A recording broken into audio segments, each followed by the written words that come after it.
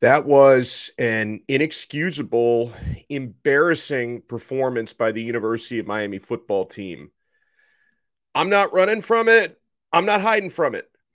You are Locked On Canes, your daily podcast on the Miami Hurricanes, part of the Locked On Podcast Network, your team every day.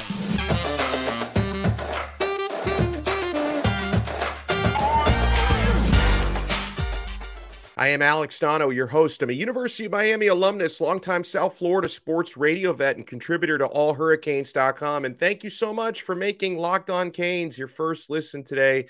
We are available free wherever you get your podcasts and available free on YouTube. And yeah, we're here. We're here. We're still repping the U, despite the fact that, quite frankly, what we saw from the Hurricanes in their 45-31 loss to Middle Tennessee, one of the worst losses in program history, right? I don't think it's quite there with the FIU loss from a few years ago, but to have this loss on your home field against a team that doesn't really belong on that field with their talent compared to your talent, it's one of the most embarrassing Hurricanes losses in history. I want to start here because I know this is where most of us want to start because we're all wondering, right? 2 weeks from yesterday, Saturday, October 8th, that's the next time Miami plays, by the way, because you're coming into the bye week.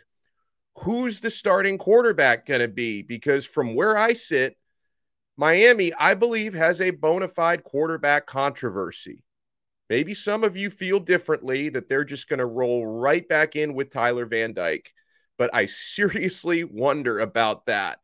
So Jake Garcia comes on with about 7.5 minutes to go in the third quarter, down 21 points against Middle Tennessee in a night where nothing was working for TVD.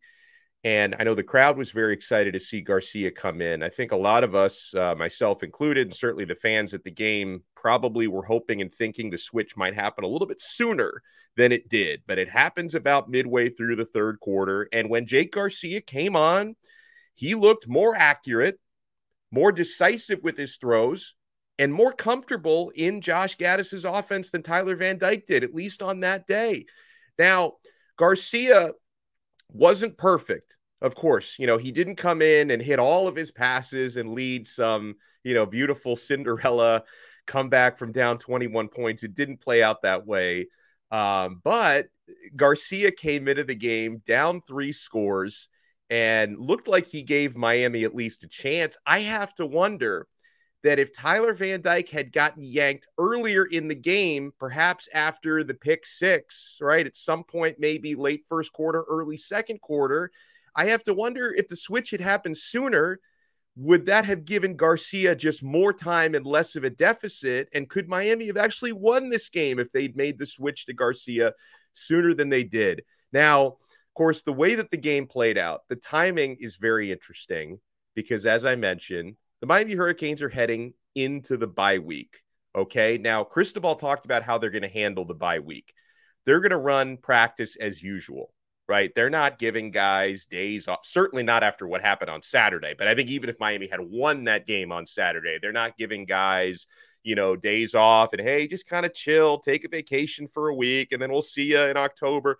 No, they're going to hold a regular week of practices. The only difference is, according to coaches, they're just not going to play a game on Saturday because they don't have one on the schedule. So you have to wonder how they use, though, that first week of practice this coming week. I think that they're definitely going to give Tyler opportunities to fight for his own job. Like, I don't think that they're just going to come in, Sunday afternoon or Monday in practice and be like, yeah, Tyler, you're taking second team reps today. It's the Jake Garcia show. No, I think they're going to give Tyler some time to fight for his own job. But I think it's imperative that Cristobal gives Garcia some starters reps, if not half of the starting quarterback reps, to really open up a competition. Because honestly, I think that's where we are. I think that a competition should be had and a decision should be had. And part of that decision is going to be based on what happens in practice for sure. But also the film study from this MTSU debacle is going to be important because the coaches are going to look back at it. Mario, Gaddis, Frank Ponce, the quarterback's coach, all the analysts that Miami has on staff, maybe they're going to see some things that make Tyler's issues on film look even worse than we thought in the heat of battle. Or perhaps maybe they realize that some of the mistakes weren't as much on him as it looked like they were in the heat of battle. So the film evaluation, for better or for worse, is going to be very important for them to decide where Tyler Van Dyke stands, and of course, where Jake Garcia stands, because they're studying his film as well. And certainly, to my eyes, watching the game live and in person, Garcia on that day looked a lot sharper than Tyler Van Dyke. And as far as this quarterback decision goes, I have the luxury of being able to talk to people who have been part of quarterback controversies. A guy we had on our show last Thursday, who I co-host the network post-game shows with, Malik Rozier. I was on with Malik last night, and I asked him, how do you think the coaches should handle this? Because remember, Malik Rozier in 2018 was part of a situation where Mark Richt started to play musical quarterback between Malik Rozier and N'Kosi Perry. He went through that type of a quarterback shuffle in 2018, and Malik told me that in his mind, the right way to handle this would be to make a decision and stick with it. If these coaches decide to bench Tyler Van Dyke for Garcia, you make it clear that it's Garcia's team now, and you ride or die with him. Don't turn it into some fluid situation where every game or every drive, you're going to decide who's our quarterback right now, and then first mistake he makes, he knows he's getting benched for the next guy. If you decide to stick with TVD, it's his team, you roll with it. If you decide to switch to Garcia, it's his team, you roll with it. If you make a quarterback switch for this North Carolina game, you make it permanent, and Tyler Van Dyke is going to have to understand it. If he decides to hit the portal, well, it's the reality of college football in 2022. And I put out last night, and I was definitely capitalizing on people's emotions. There's no question about it. But I put out a Twitter poll, last night, shortly after the game finished, on our Twitter account, our show Twitter account, at Locked On Canes. By the way, if you follow us at Locked On Canes, we will follow you back. And if you tweet us, we're probably going to answer it on Twitter, and we might even answer your tweets on the show as well. But I put out a Twitter poll last night asking you guys who will start for the Miami Hurricanes after the bye week against North Carolina. We've had roughly 400 votes come in so far, and 80% of you have voted for Jake Garcia. Garcia is winning the popular vote, okay? You heard, of course, the crowd came alive when Garcia entered the game. He added an immediate spark through a beautiful catchable ball to Will Mallory with space for Mallory to pick up yards after the catch. On that drive to set up a touchdown, he threw a 39-yard deep shot, perfectly placed right on the money to Keyshawn Smith. Really got the offense going. And when we come back, we're going to talk about Tyler Van Dyke's issues 3 games into the year, because he doesn't look like the same quarterback from last year. He doesn't. How much of that is on Tyler? How much of that is just on not having the weapons he had last year? And how much of it is on coaching?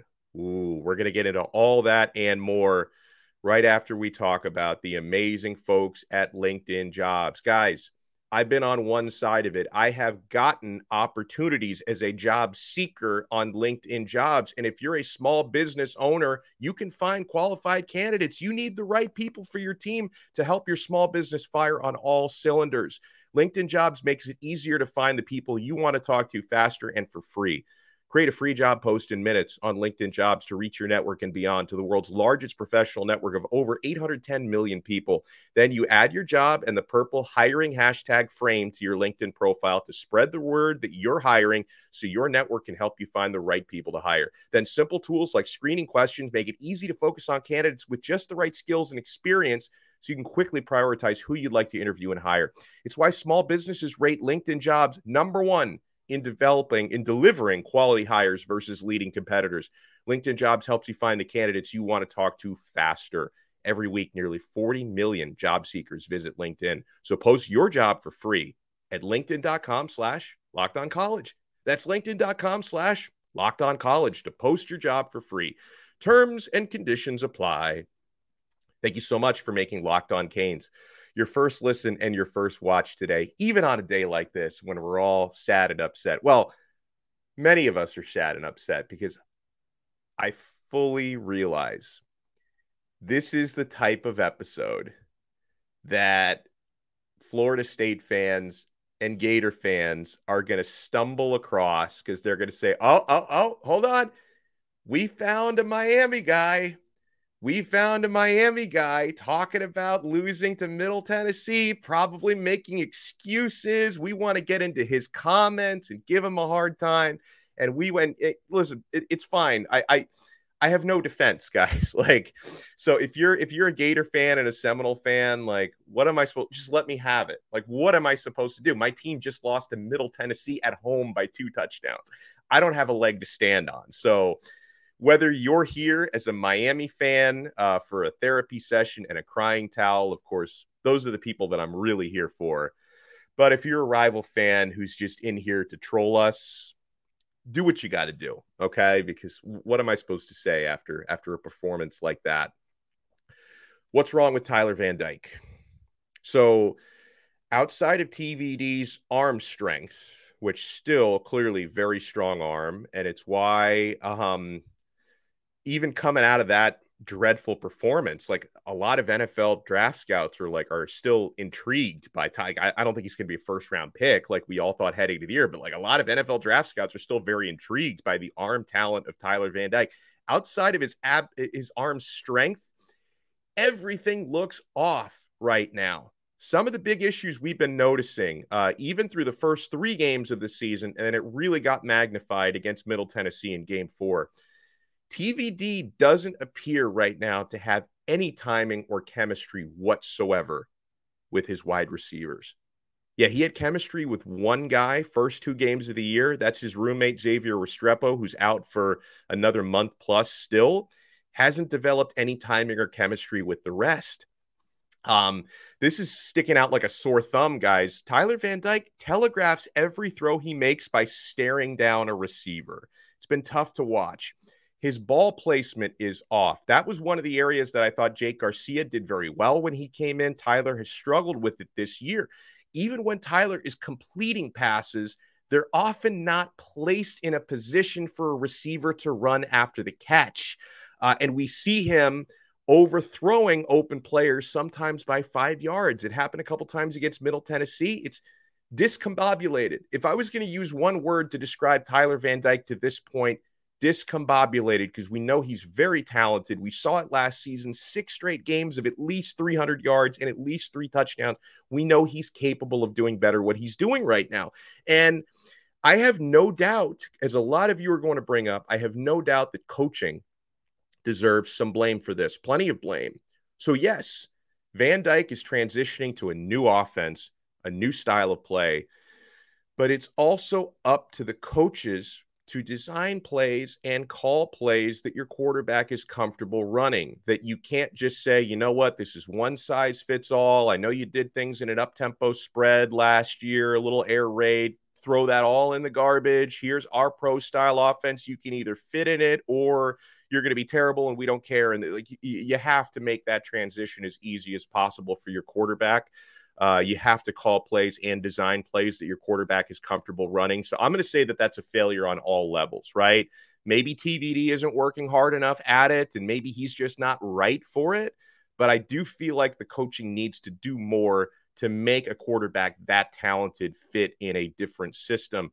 Stuff that I can't really elaborate on because I don't know, but I see this stuff going out there. A lot of people are hypothesizing that the fame he's now getting, maybe he's reading too many of his headlines, or, the NIL money has gotten to TVD's head. I can't possibly know if that is or isn't the case. It's definitely something that many players around the country are maybe having a hard time dealing with right now. So is that part of it? I don't know.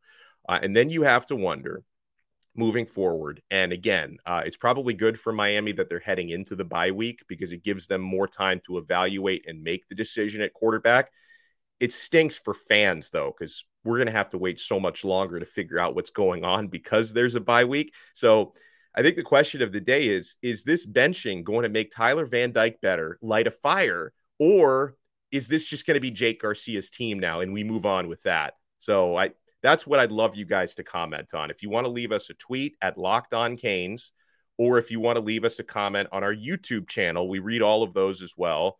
Those are open. Follow us on YouTube at Locked On Canes. Be sure to subscribe and give us a thumbs up on this video. And if you're listening to an audio channel, make sure you subscribe on Apple Podcasts, Spotify, Odyssey, or wherever you get your pods. So I know we've spent a lot of time on quarterback, but we can talk about everything else. Miami, from basically every level, aside from a couple of individuals, like I was happy to see Frank Ladson make some strides, and I thought Keyshawn Smith had a great game. Like, wasn't Keyshawn Smith's fault they lost that game. Caught some big passes, scored a touchdown on a kick return. Like, Keyshawn Smith, Frank Ladson, this loss is not on you guys. But overall, Miami took huge steps back in every position group. They just showed up, and they thought they could just win this game automatically by being bigger, stronger, and better players than Middle Tennessee. That's an attitude problem. That's an attitude issue that coaches and players deserve equal blame for. It's a lack of accountability from everyone.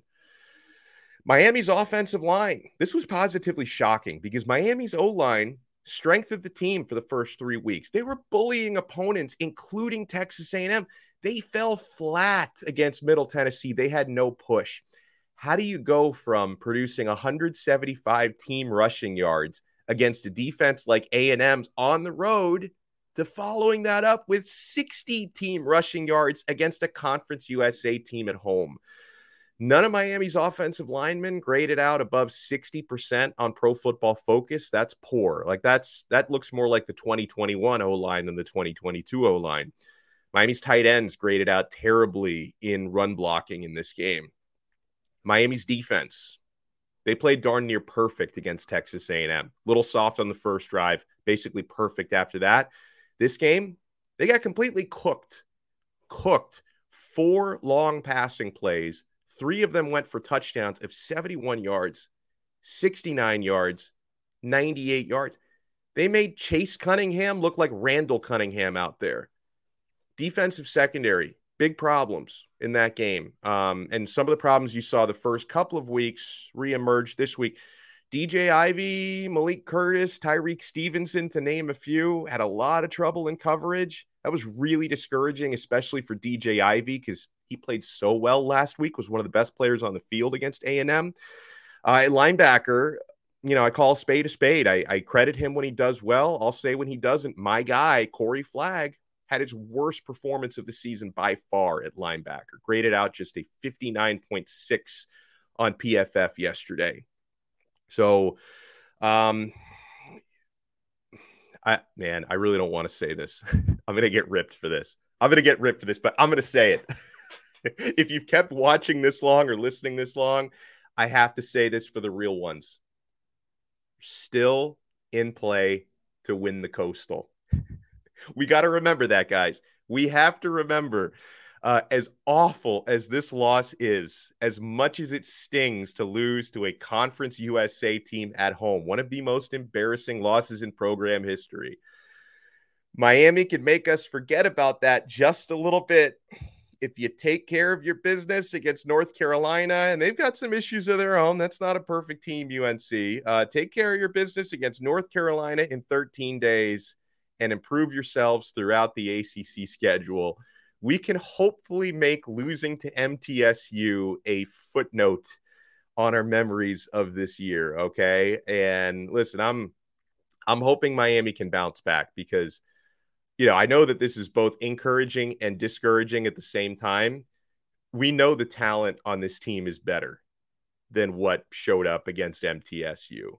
Right. We know that the athletes are better than this. We have seen them play significantly better than they played on Saturday.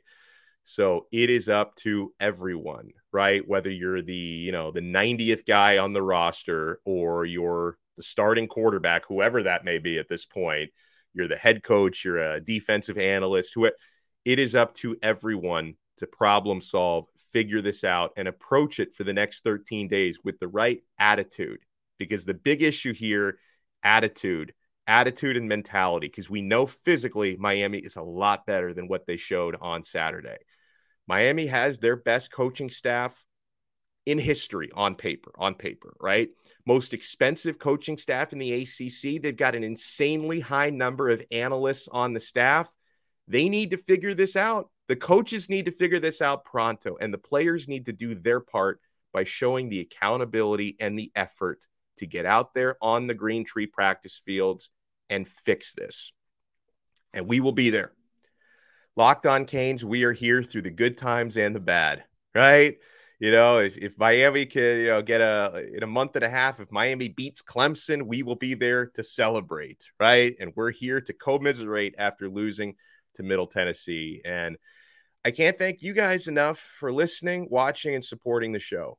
I know this is a really tough time, a really tough day, and a really tough week to be a Canes fan. We've been through a lot of bad times, guys. We're used to this, right? We're hoping that things are going to get better from here, but we are used to being down. So let's all hold hands. Let's sing Kumbaya, and let's get through this together, because we are all in this together. And make sure, after you make us your first listen, make sure you make Locked On ACC your second listen. Host Candace Cooper and the local experts. I'm one of them. I join Candace every Thursday, take you through the ACC in under 30 minutes. Make Locked On ACC your second listen. Thank you for making us your first. We will talk to you again tomorrow on another episode of Locked On Canes, part of the awesome Locked On Podcast Network. Your team every day.